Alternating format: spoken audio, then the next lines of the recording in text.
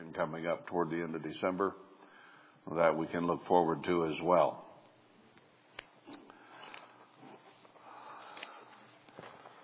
Well, now that we're past the feast, I want to go back to the book of Amos and pick that series up where we left off. We had gone through chapter 5 where he was getting after our leadership and all of our activities and the things we've done and how he was going to send us into captivity. We get into chapter 6, and it sort of begins to talk here about the self-righteousness of our nation. The church, too. When I first went through this book and all these minor prophets as a series, I focused heavily on how it was first applied to the church. But now we're looking at it more from the standpoint of the nation. And the leadership of the nation and the leadership of the church are very similar and kind of went a similar way. Here in chapter 6, he says, "Woe to them that are at ease in Zion and trust in the mountain of Samaria, which are named the chief or the first fruits of the nations, to whom the house of Israel came." To remind us, the church and the nation were looked upon by their capitals. Samaria was the capital of the 10 tribes. Zion was near Jerusalem. And he uses those headquarters areas to describe the nations as a whole. But those who were at ease in the capital of our nation and trust in our leadership and our power, those who were in charge of the nation, we became the first fruits, this nation. Reuben was the firstborn son, and because he was unstable as water, God changed the order. He makes it very clear in Jeremiah 31 that Ephraim is his firstborn. Now, originally, that was not the truth at all, but God changed that order because of character issues, because of those whom he chose to bless above others. And Ephraim was the one he chose to give the most to.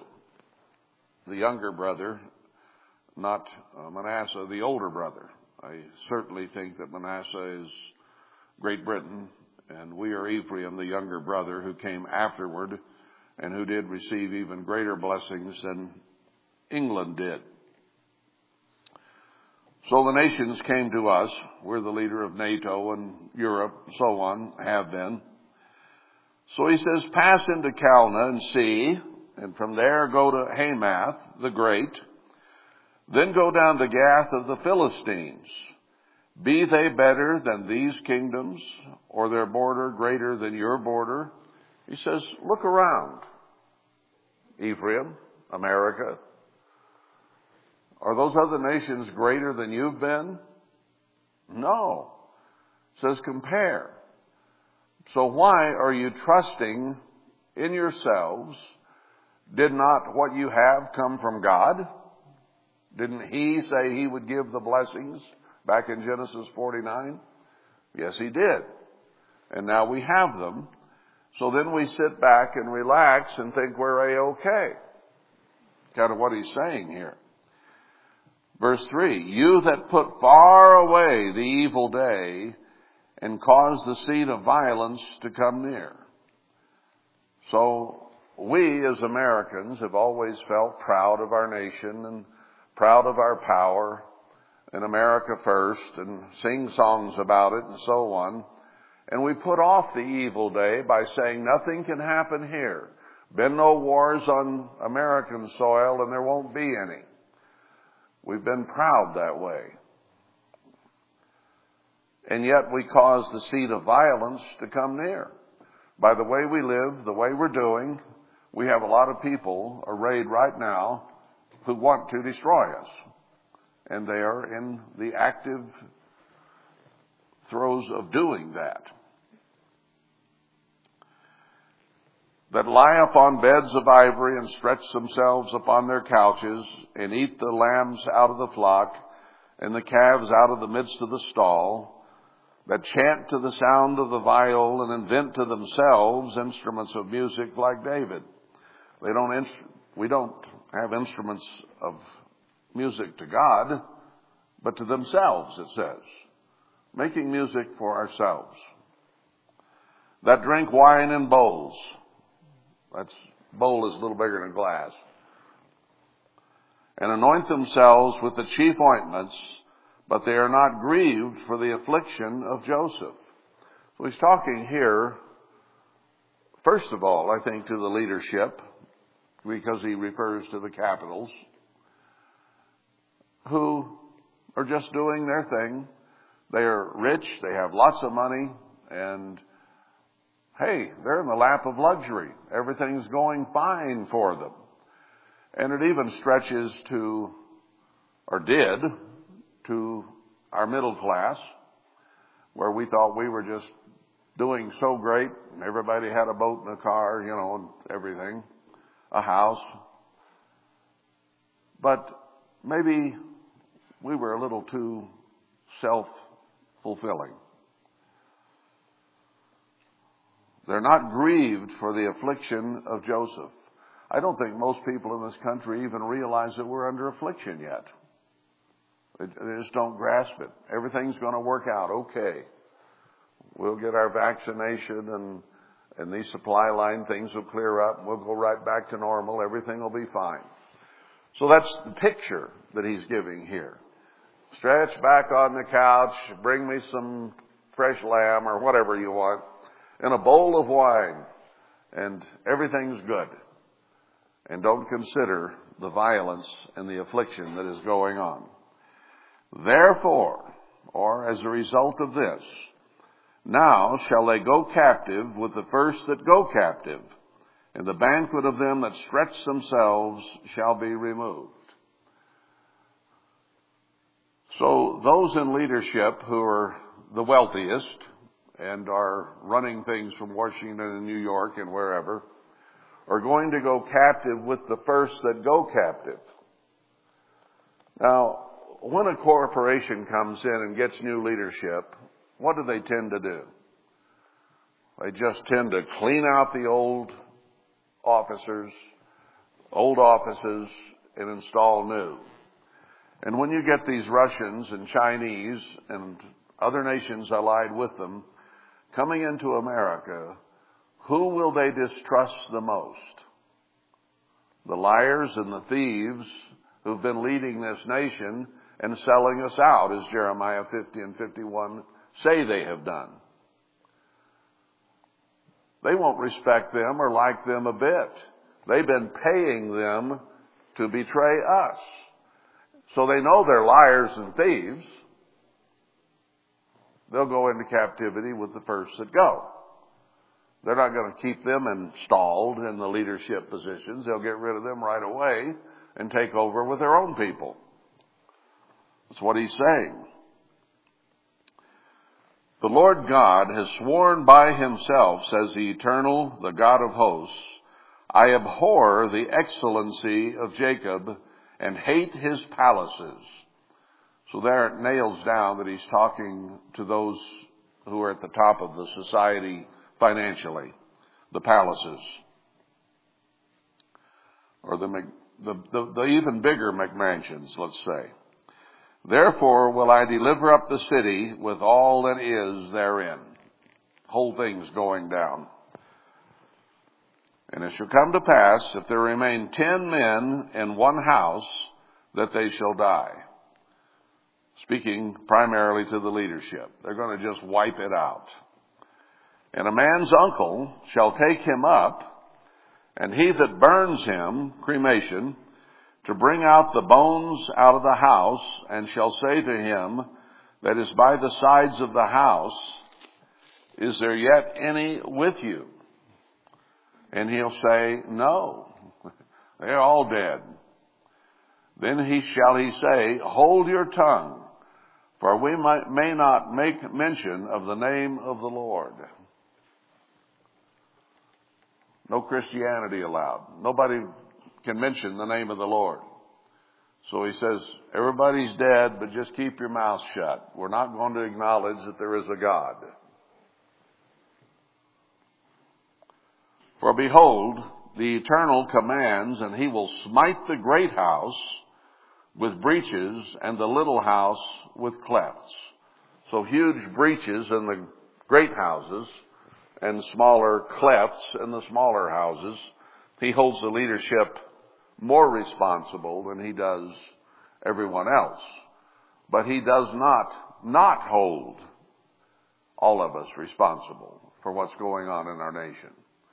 Sure, the majority of the fault may lie with our leaders,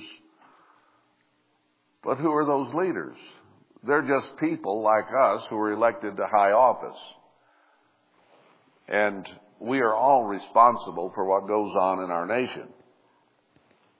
All the leaders are is a reflection of the people. They're just worse liars, worse thieves than the people in general. So God will hold each accountable for his own, with greater responsibility on the leaders. Then he says, shall horses run upon the rock? Will one plow there with oxen? Horses can ruin their hooves. They can have all kinds of leg problems running on rocks. And it doesn't do a whole lot of good to plow rocks with oxen either. Your plow just doesn't bite into rocks very well. For you have turned judgment into gall, and the fruit of righteousness into hemlock. So he says, the way you're living, you've turned everything into something distasteful or poisonous.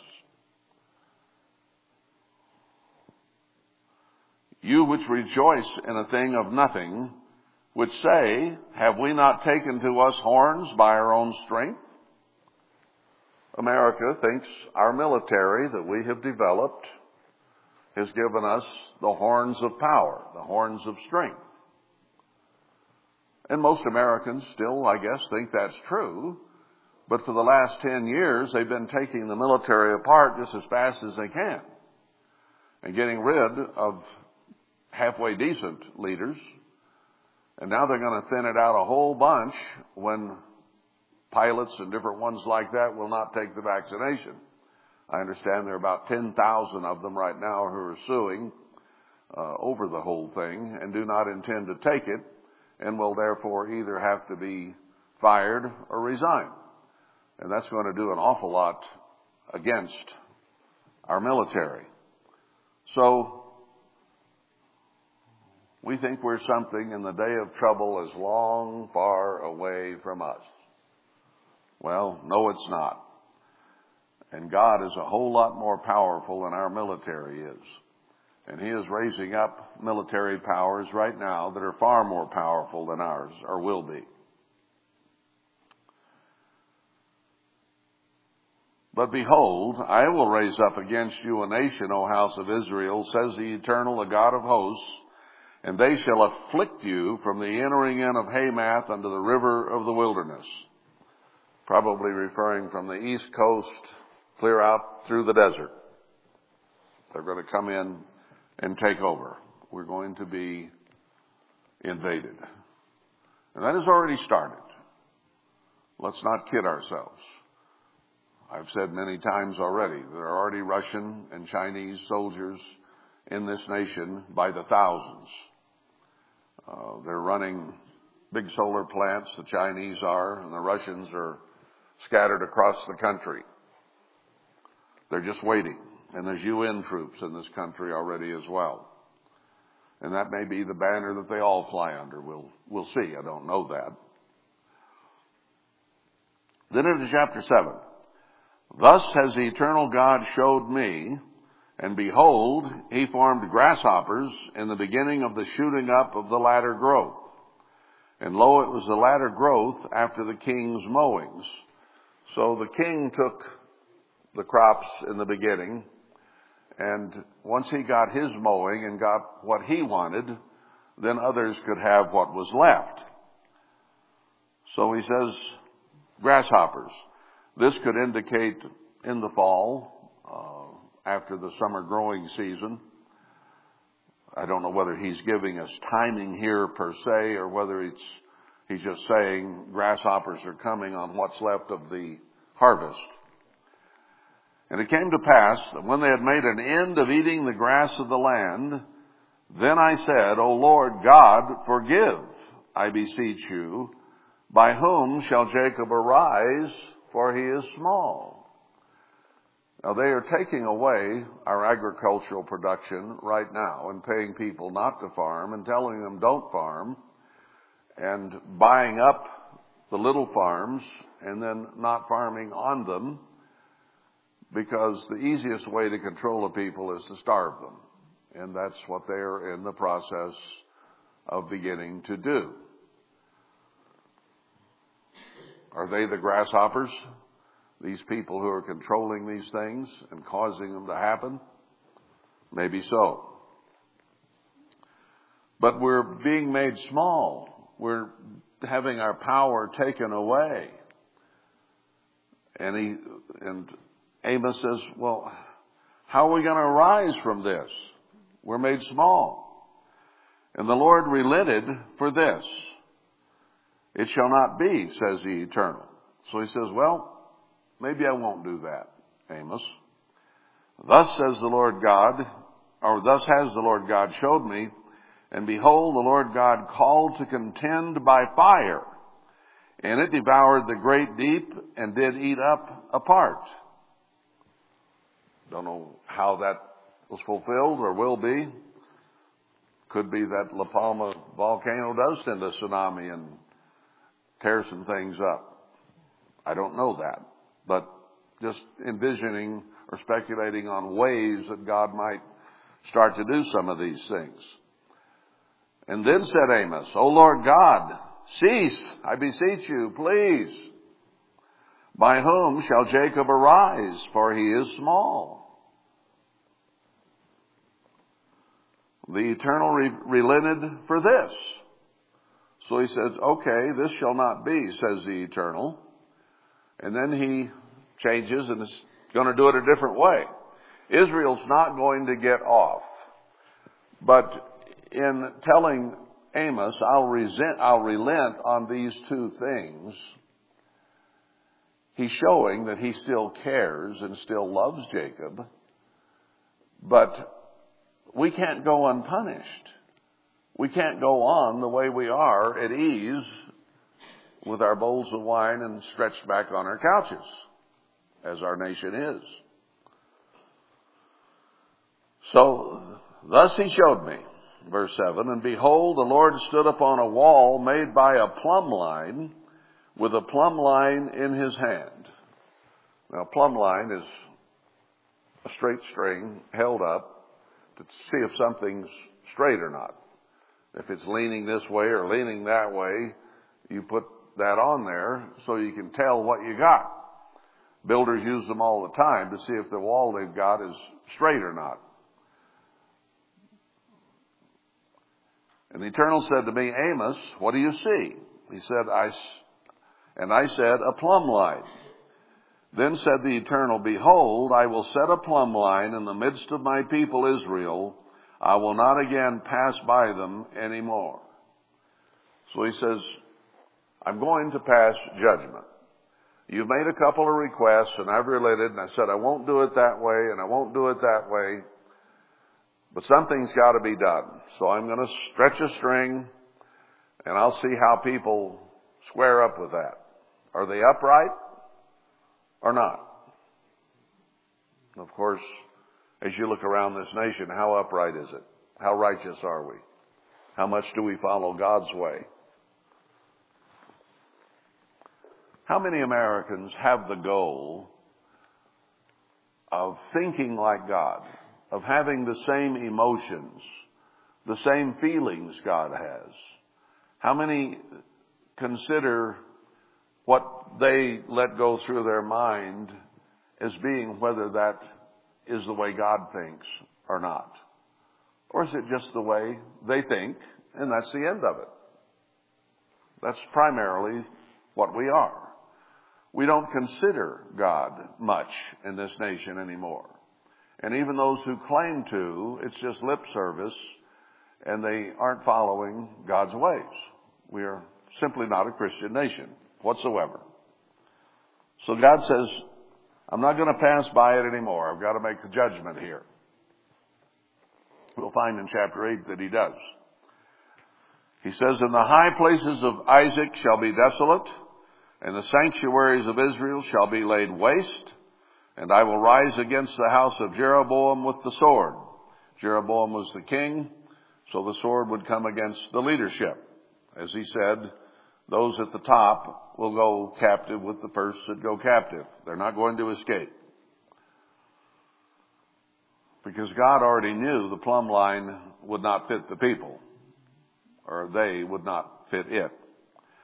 Then Amaziah, the priest of Bethel, sent to Jeroboam, the king of Israel, saying, Amos has conspired against you in the midst of the household of Israel. The land is not able to bear all his words. For thus Amos says, Jeroboam shall die by the sword, and Israel shall surely be led away captive out of their own land. So here's this pagan priest who sends a message to Jeroboam that this fellow Amos has got a bad message. He's an anti-vaxxer. Also Amaziah said to Amos, O you seer, go, flee you away into the lands of Judah, and there eat bread and prophesy there. Leave us alone. If you can't keep your mouth shut, go to Judah and talk to them about all this. We don't want to hear it. Then answered Amos. Oh, wait a minute. In verse 13 he says, but prophesy not again any more at Bethel, for it is the king's chapel, and it is the king's court. The king looks to Bethel. He's not seeking God. He's seeking the pagan worship. Our leaders basically are just giving up any kind of religion other than Lucifer worship. That's where they're going, and that's what they do. The last several presidents have used the Satan signs standing in public to let us know who they worship. It's open for anybody that recognizes the signs. Then answered Amos and said to Amaziah, I was no prophet, neither was I a prophet's son, but I was a herdsman and a gatherer of sycamore fruit. My margin says wild figs. It's uncertain what sycamore means in the Bible. It's that way with quite a few trees. You look them up and they're not sure which tree the Bible is talking about. But this does say wild figs.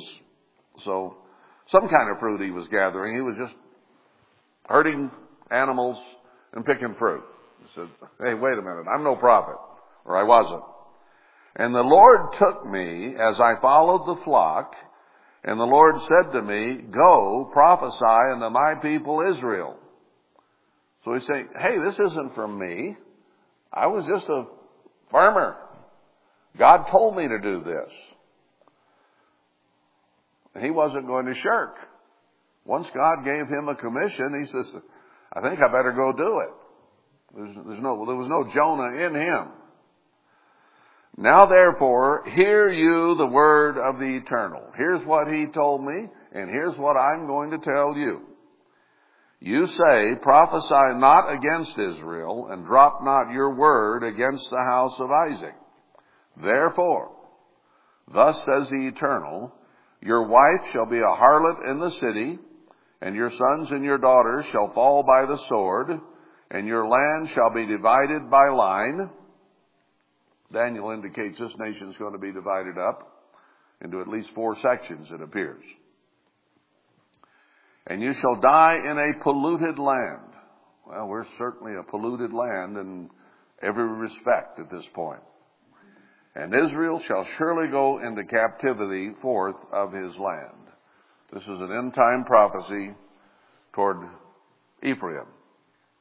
Hosea was almost all about Ephraim.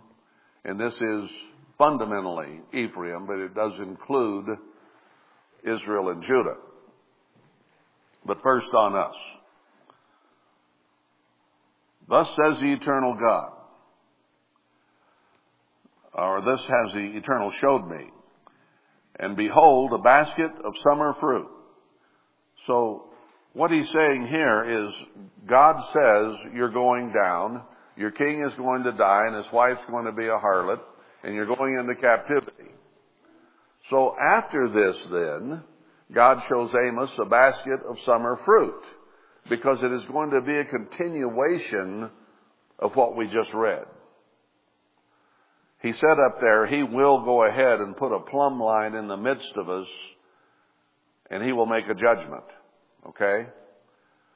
Chapter 8, he begins to make that judgment. Now, he's already said you're going to go into captivity, but he has to pronounce a formal judgment for that to happen. He can say, yeah, this is going to happen, but there comes a sentencing time, if you will.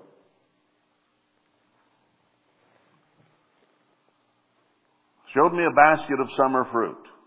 Now that refers back to, I think, over here saying, I'll send the grasshoppers at the beginning of the shootings, and then once the king is taken off, that would indicate late summer, fall. So here he shows a basket of summer fruit. So I think he is indeed indicating a time that something would happen.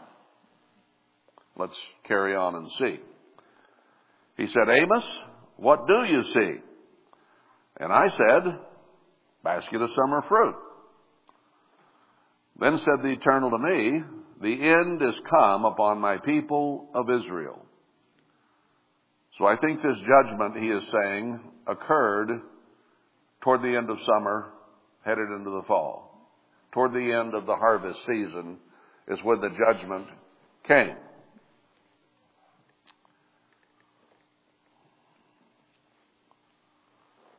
The end is come. I will not again pass by them anymore.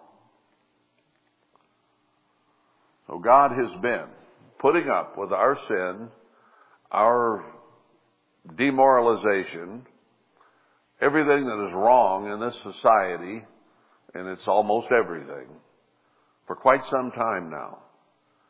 And he said here, I'm not going to pass by anymore.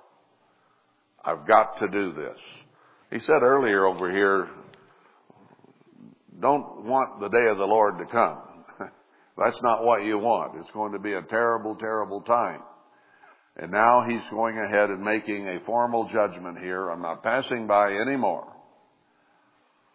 The songs of the temple shall be howlings in that day, says the Eternal. There shall be many dead bodies in every place. They shall cast them forth with silence. There's going to be so much death and destruction that everybody is going to be so depressed, so frustrated, that they're not even talking. They're just gathering up bodies in silence. Hear this, O you that swallow up the needy, even to make the poor of the land to fail. Isn't that what our leaders are doing right now? They're setting us up to fail. There's jobs everywhere. You could go anywhere and get a job today, but nobody wants one. Because Commie Joe is giving us a check and making us totally dependent upon the government instead of the work of our hand. Ruining any ambition, any strength that our people might have left and turning it into communism. Or a mix of that and socialism and Nazism. It has elements of all three. And the poor of the land are increasing and beginning to fail. More and more homeless. Saying, when will the new moon be gone, that we may sell corn, and the Sabbath, that we may set forth wheat, making the ephah small and the shekel great? The box gets smaller and the price gets higher. Happening in your grocery store right now. And falsifying the balances by deceit.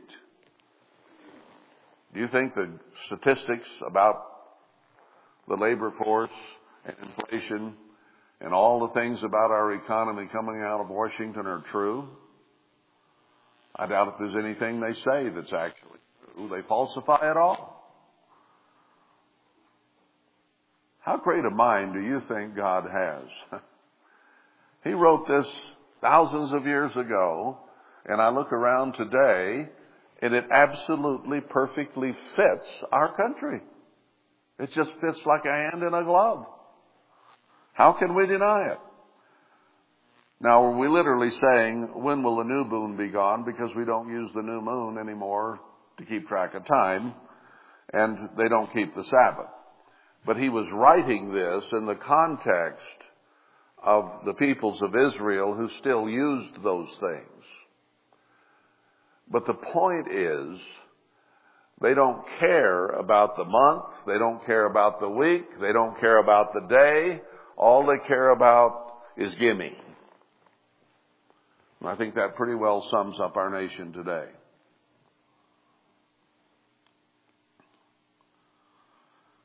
That you may buy the poor for silver and the needy for a pair of shoes, yes, and sell the refuse of the wheat. So, our government right now is buying up the poor, getting them to depend totally on the government. And then the time will come when they can't depend on the government, it'll be too late. So they're swallowing up the wicked.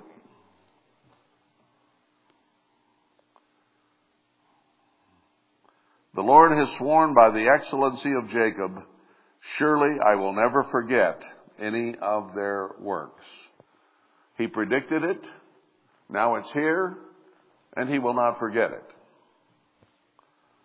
Shall not the land tremble for this, and every one mourn that dwells therein, and it shall rise up wholly as a flood. I'm not going to forget it, and I'm going to take care of it, and it's going to come upon you like a flood. A flood comes fast and furious. And if you don't get out of the way ahead of time, you don't get out of the way. And it shall be cast out and drowned as by the flood of Egypt. He says, what I'm going to do to this nation is like what I did to the Egyptians at the Red Sea, if you want a good comparison.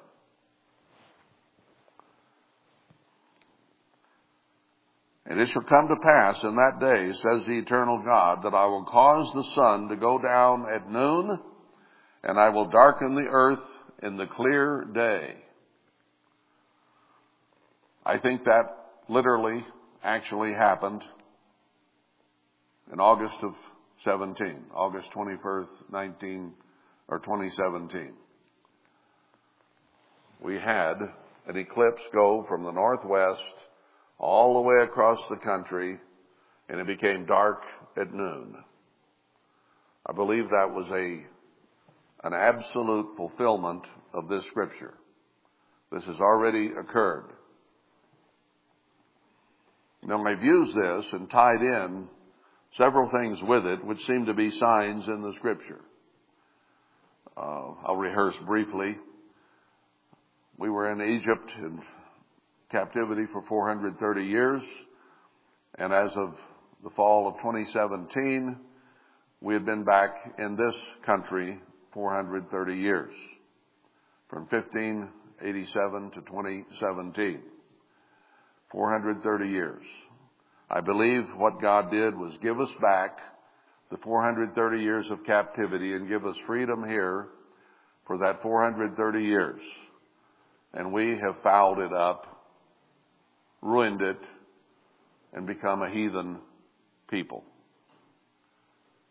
He said he'd put a plumb line on us, and he did. He said he would make it dark at noonday, and he did.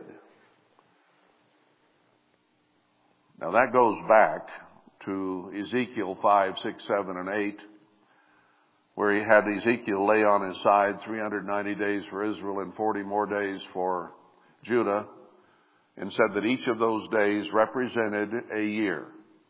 So what Ezekiel did represented 430 years in the future of Israel. And at the end of 430 years, they would go into captivity. He did not say the same day or immediately. He said after that proclamation that it is come, it is near, it is come, it is soon. It won't be the echoing again of the hills, but it's going to come very shortly after that. So here we are about 4 years after that, and it's on us. How did this COVID thing come on us? Kind of like a flood, didn't it?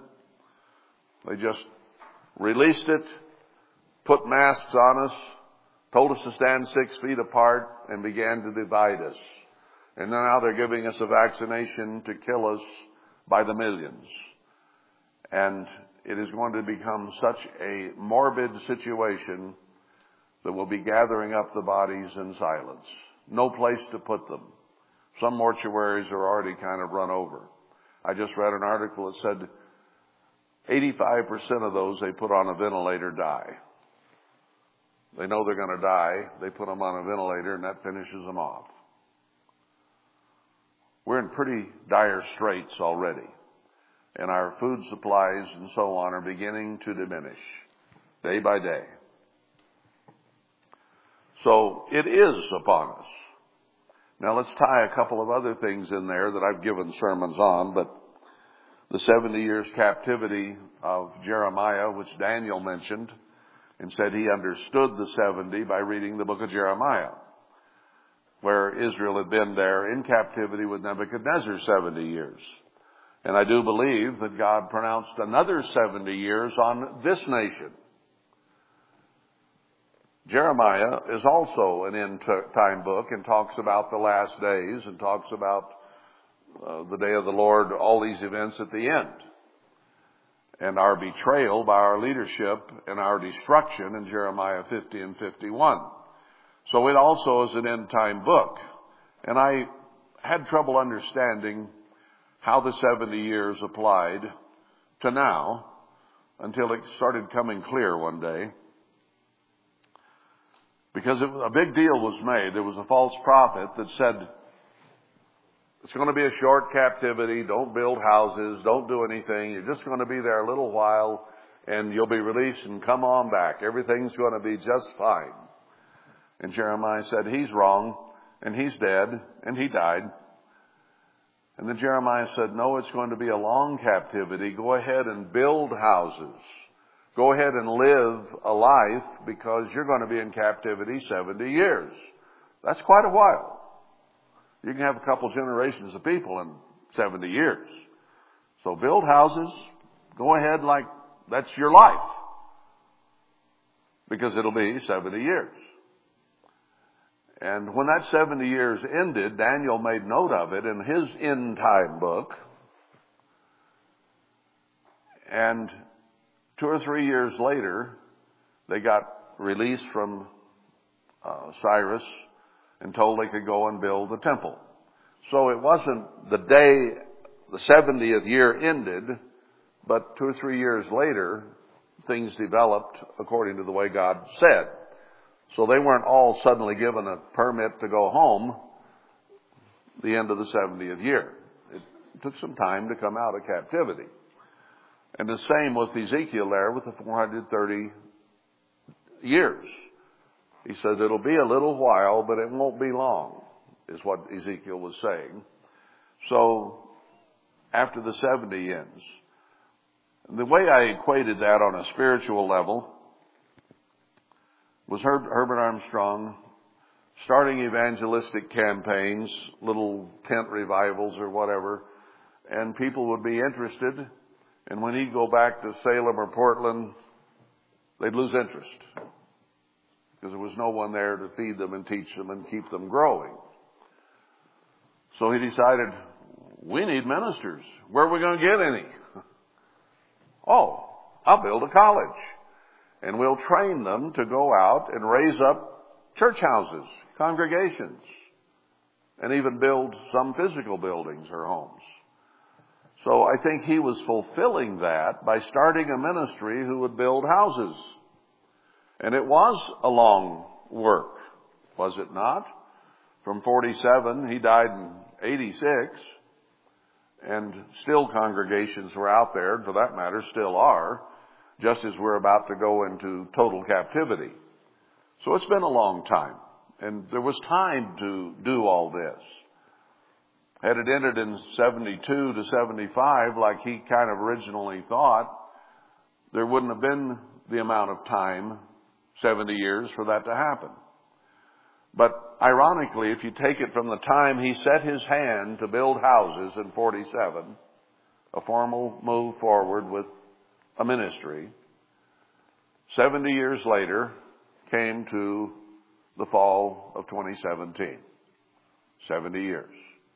So, based on what happened originally, we would expect a period of time after the 70 ended before everything comes completely unglued and we're there building the temple.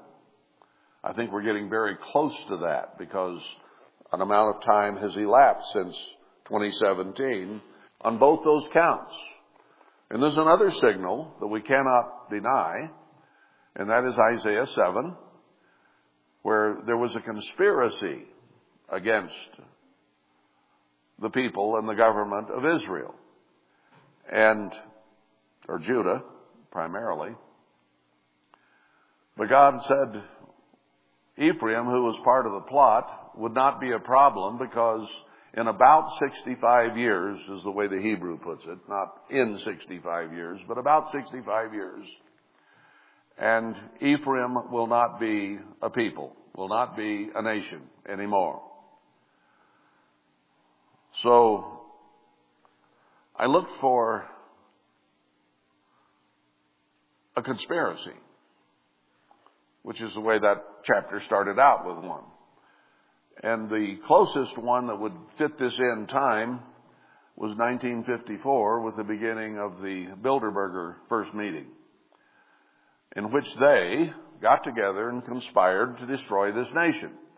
Now, there are others who conspired before that, the Rothschilds, the Masons, and Mr. Pike, and various ones.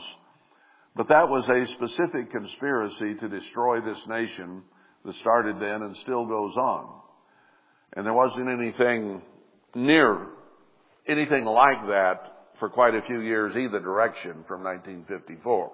So I looked through the news to try to find something. Wasn't there.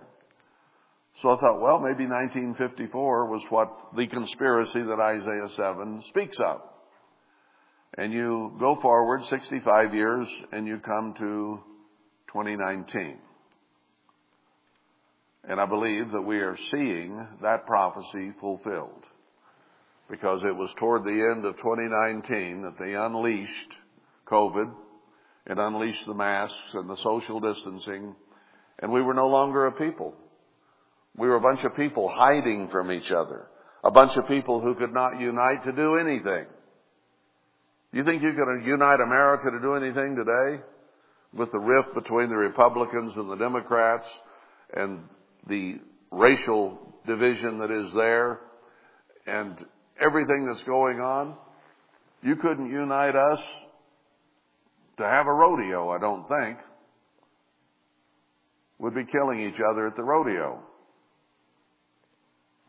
We've had it. And we are not a nation that can do anything anymore. Do you think, really, we could get everybody together and say, we need to make a declaration of war against Russia and China and defeat them and become a strong nation again? Not a chance. Our military is demoralized and coming apart. We couldn't even do anything in Afghanistan and came out of there in total embarrassment.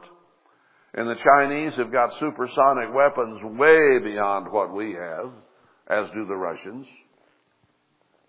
There's no way we could fight and win a war at this time against anybody with any power. We've got a military full of queers and transgenders and women.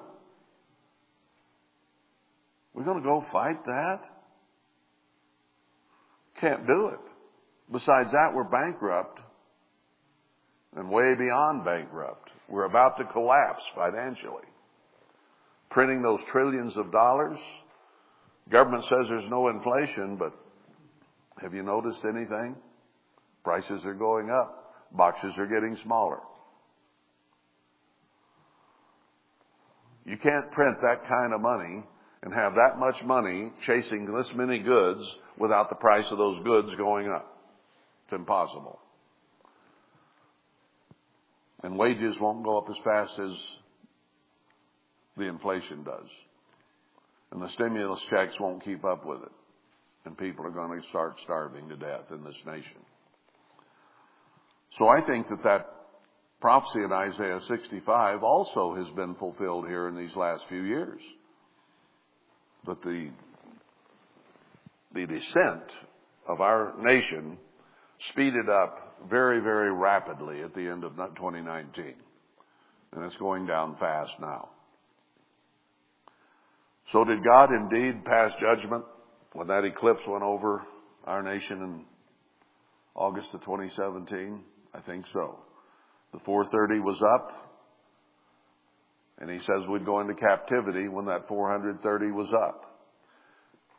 We're going into captivity at the end of the 70 because of what we are. And the conspiracy against us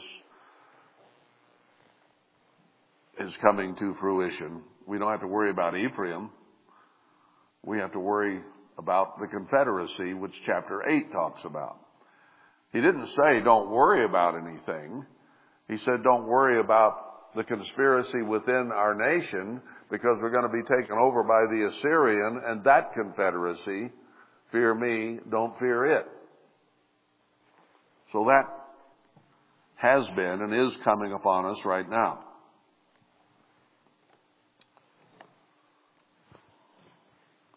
And I will turn your feasts into mournings and all your songs into lamentation. And I will bring sackcloth upon all loins and baldness upon every head. And I will make it as the mourning of an only son, and the end thereof as a bitter day. If you have 12 kids and lose one, sure it hurts, and sure you mourn. But if you only had one and lost that, it would be such a deeper thing. God used that on David, remember? He says, why did you take this man's only lamb, Bathsheba? You know, he said, if you don't want more women, why didn't you just ask me? I'd have given you all you wanted. But you took his only lamb. Well, that was a grievous thing for him to do. So he says it's going to be like that, a bitter day.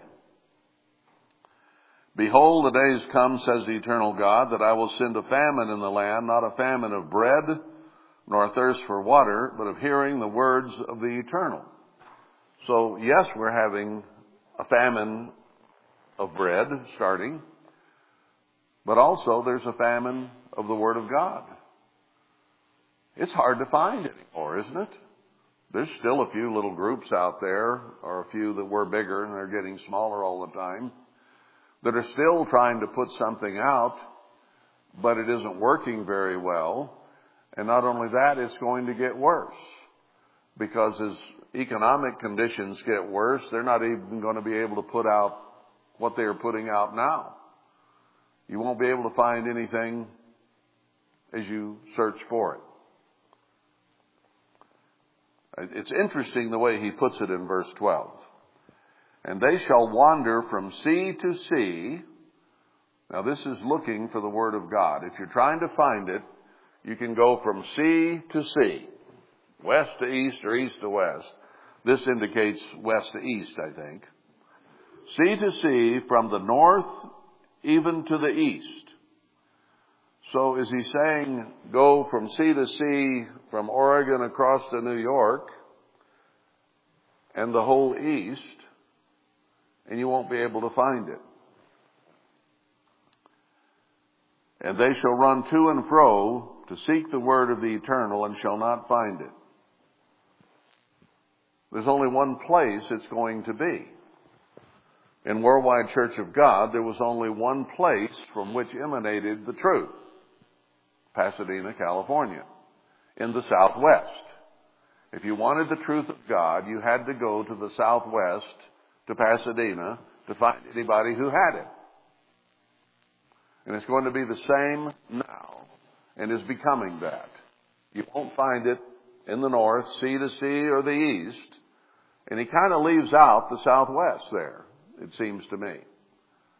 Because that's the only place it's going to come from. The watchman will stand on Mount Zion in Ephraim and proclaim it. It's the only place it's going to come from. But they're not looking for that now, and they really can't find it yet. Not much, until it becomes quite vocal again, or some events happen that are going to bring attention.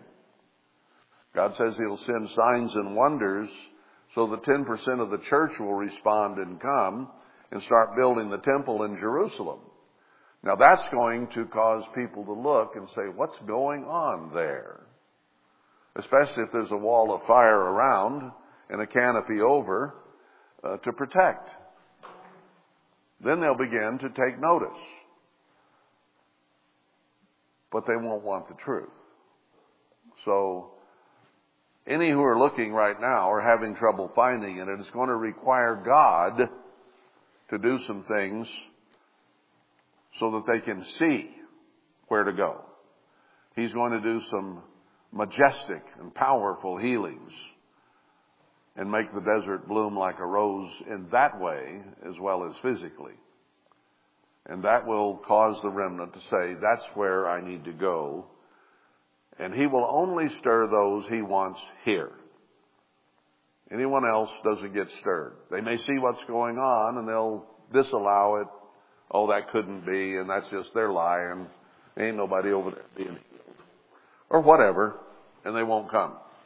But He'll stir 10% to come. So let's read on down there.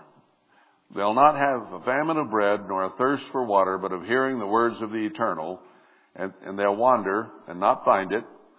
In that day, verse 13, shall the fair virgins and young men faint for thirst. Even if young men and women want to find God, find truth, they're going to die of thirst. It won't be made available to them. They that swear by the sin of Samaria and say, your God, O Dan, lives, and the manner of Beersheba lives, even they shall fall and never rise up again. Now, why does He put it that way? Because He has pronounced a formal judgment in this chapter that is going to come. And even if somebody begins to say, oh my, I want to find something better than what I've got. Maybe God is there somewhere. He's going to say, I don't hear you. I'm not listening. I don't hear sinners. I have passed judgment on you as sinners. It's too late. The parable of the virgins echoes that. It's too late. The door is shut. You will not get in. So He's going to shut the gates of Zion once His remnant comes, and He's going to stop it there. No more. These are the ones I've chosen to work with. I've passed judgment on the nation and the world, and then He's going to get on with it.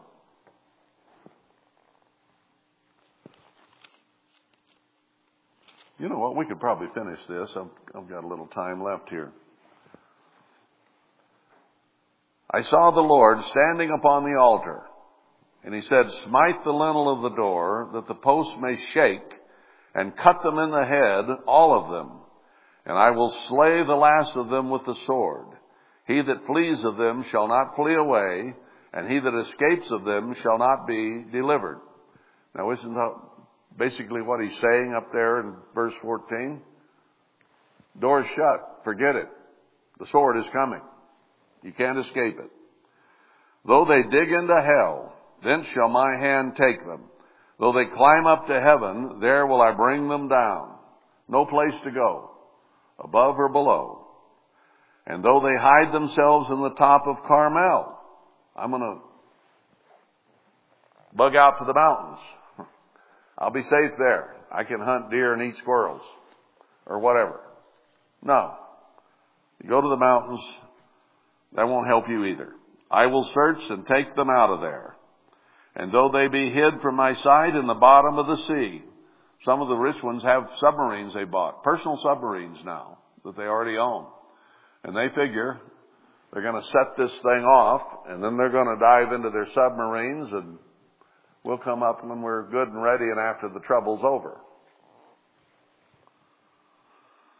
So they can literally go to the bottom of the sea and live today, thinking that they're going to escape. It says they dig down into the ground, into the hell, into the grave. A lot of them have bunkers that they've made underground, think that's going to save them. No, he says, you can't hide. If they go to the bottom of the sea, thence will I command the serpent, and he shall bite them. Satan's the serpent. He'll be willing to take care of the problem. And though they go into captivity before their enemies, thence will I command the sword, and it shall slay them. Now what did Ezekiel say?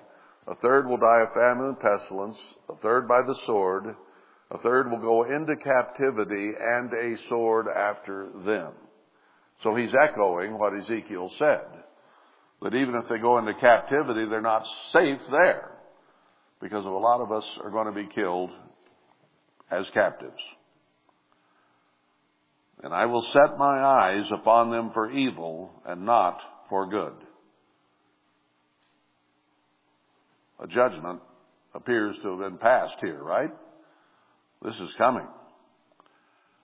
We haven't had it get this intense and to this point yet, but it's certainly headed that direction very, very rapidly.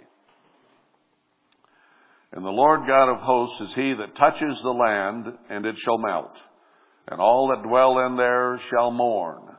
And it shall rise up wholly like a flood, and shall be drowned as by the flood of the Red Sea.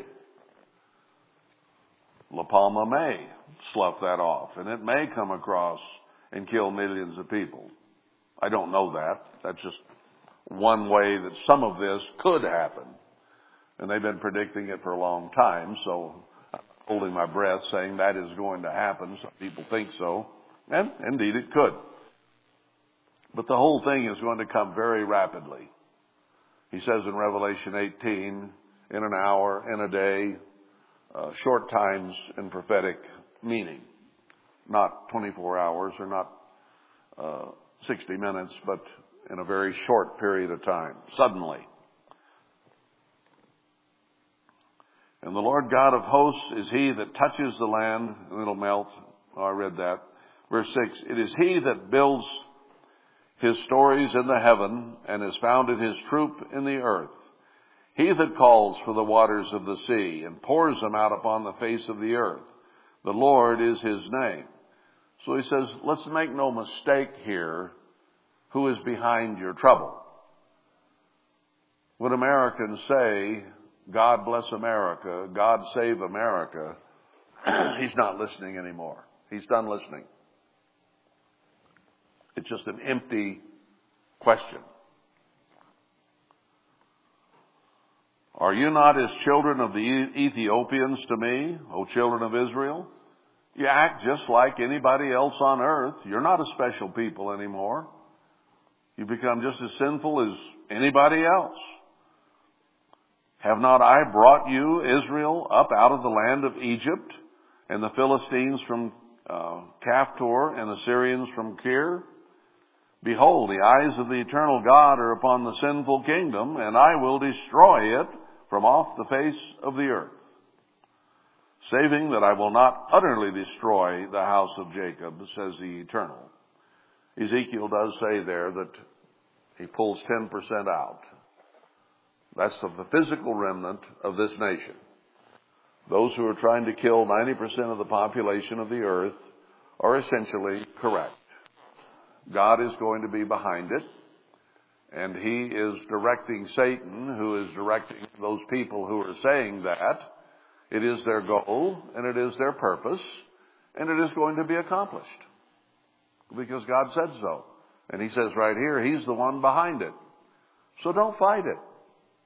Just serve him with all your heart and pray that you're protected out of it, because it isn't going to be stopped. Once he sent that judgment of darkness across the nation, it was over.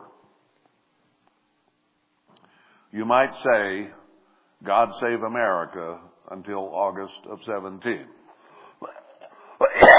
Since then, you're wasting your words.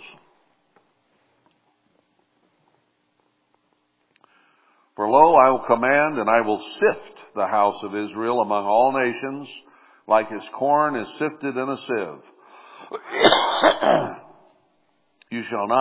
Yet shall not the least grain fall upon the earth. Now, what does that mean?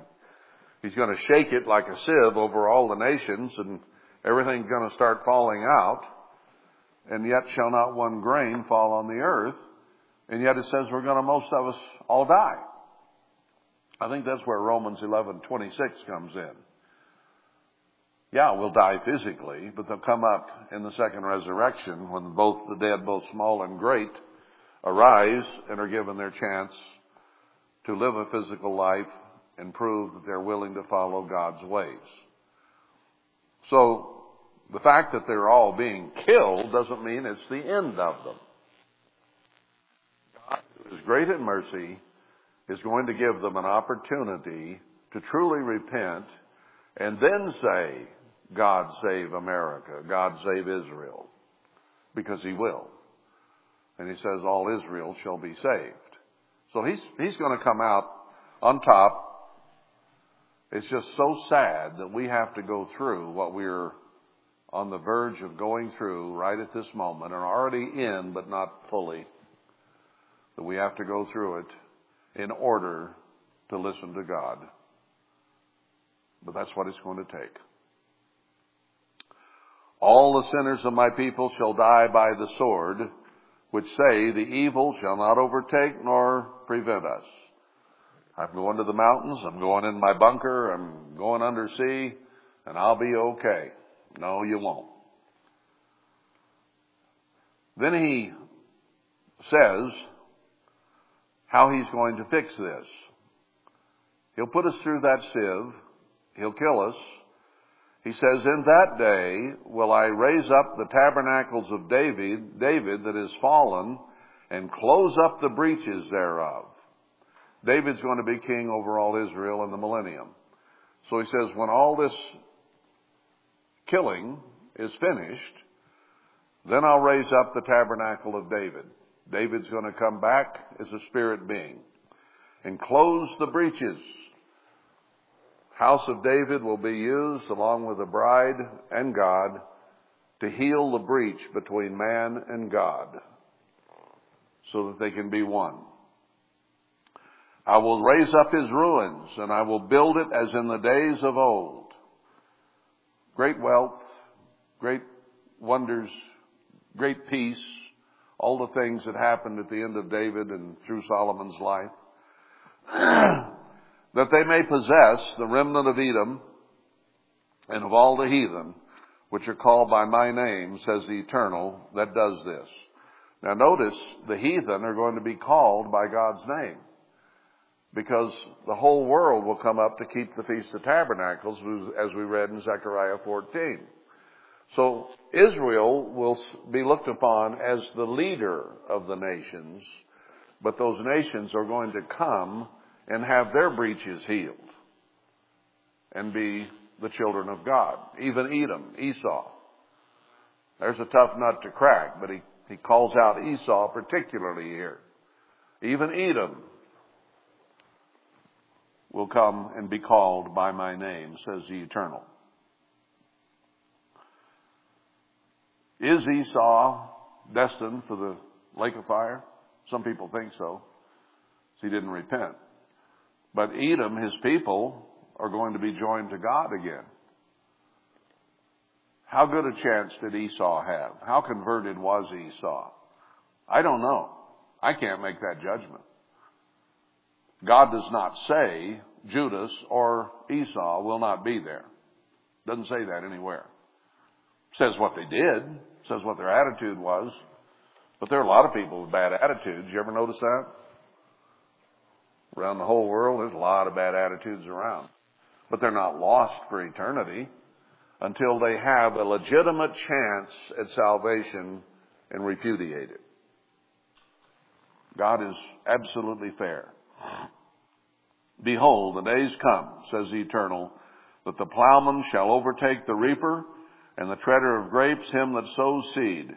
And the mountains shall drop sweet wine, and all the hills shall melt. We're going to have, when the millennium starts, after this warfare is over, God is going to make it like the Garden of Eden. I do believe He's going to do that for the church for a very few years in Zion as an example to what shall come. But here He's talking about the end of our nation and the world as we know it. And then Christ is going to return, and there'll be plenty like there's never been before. And I will bring again the captivity of my people Israel, and they shall build the waste cities and inhabit them. They shall plant vineyards and drink the wine thereof. They shall also make gardens and eat the fruit of them. And I will plant them upon their land, and they shall no more be pulled up out of their land which I have given them, says the Eternal your God.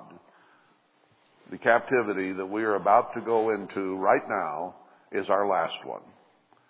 Won't be any more. When we are resurrected as a nation, we will be humbled and ready to serve God and be planted in a wonderful place. So God made some pretty heavy pronouncements here in Amos that are right now coming upon us. We're already feeling them, and they're going to get far, far worse until over 90% of us are over 90% are dead. And then it's going to turn around and become wonderful again. That's the God we worship.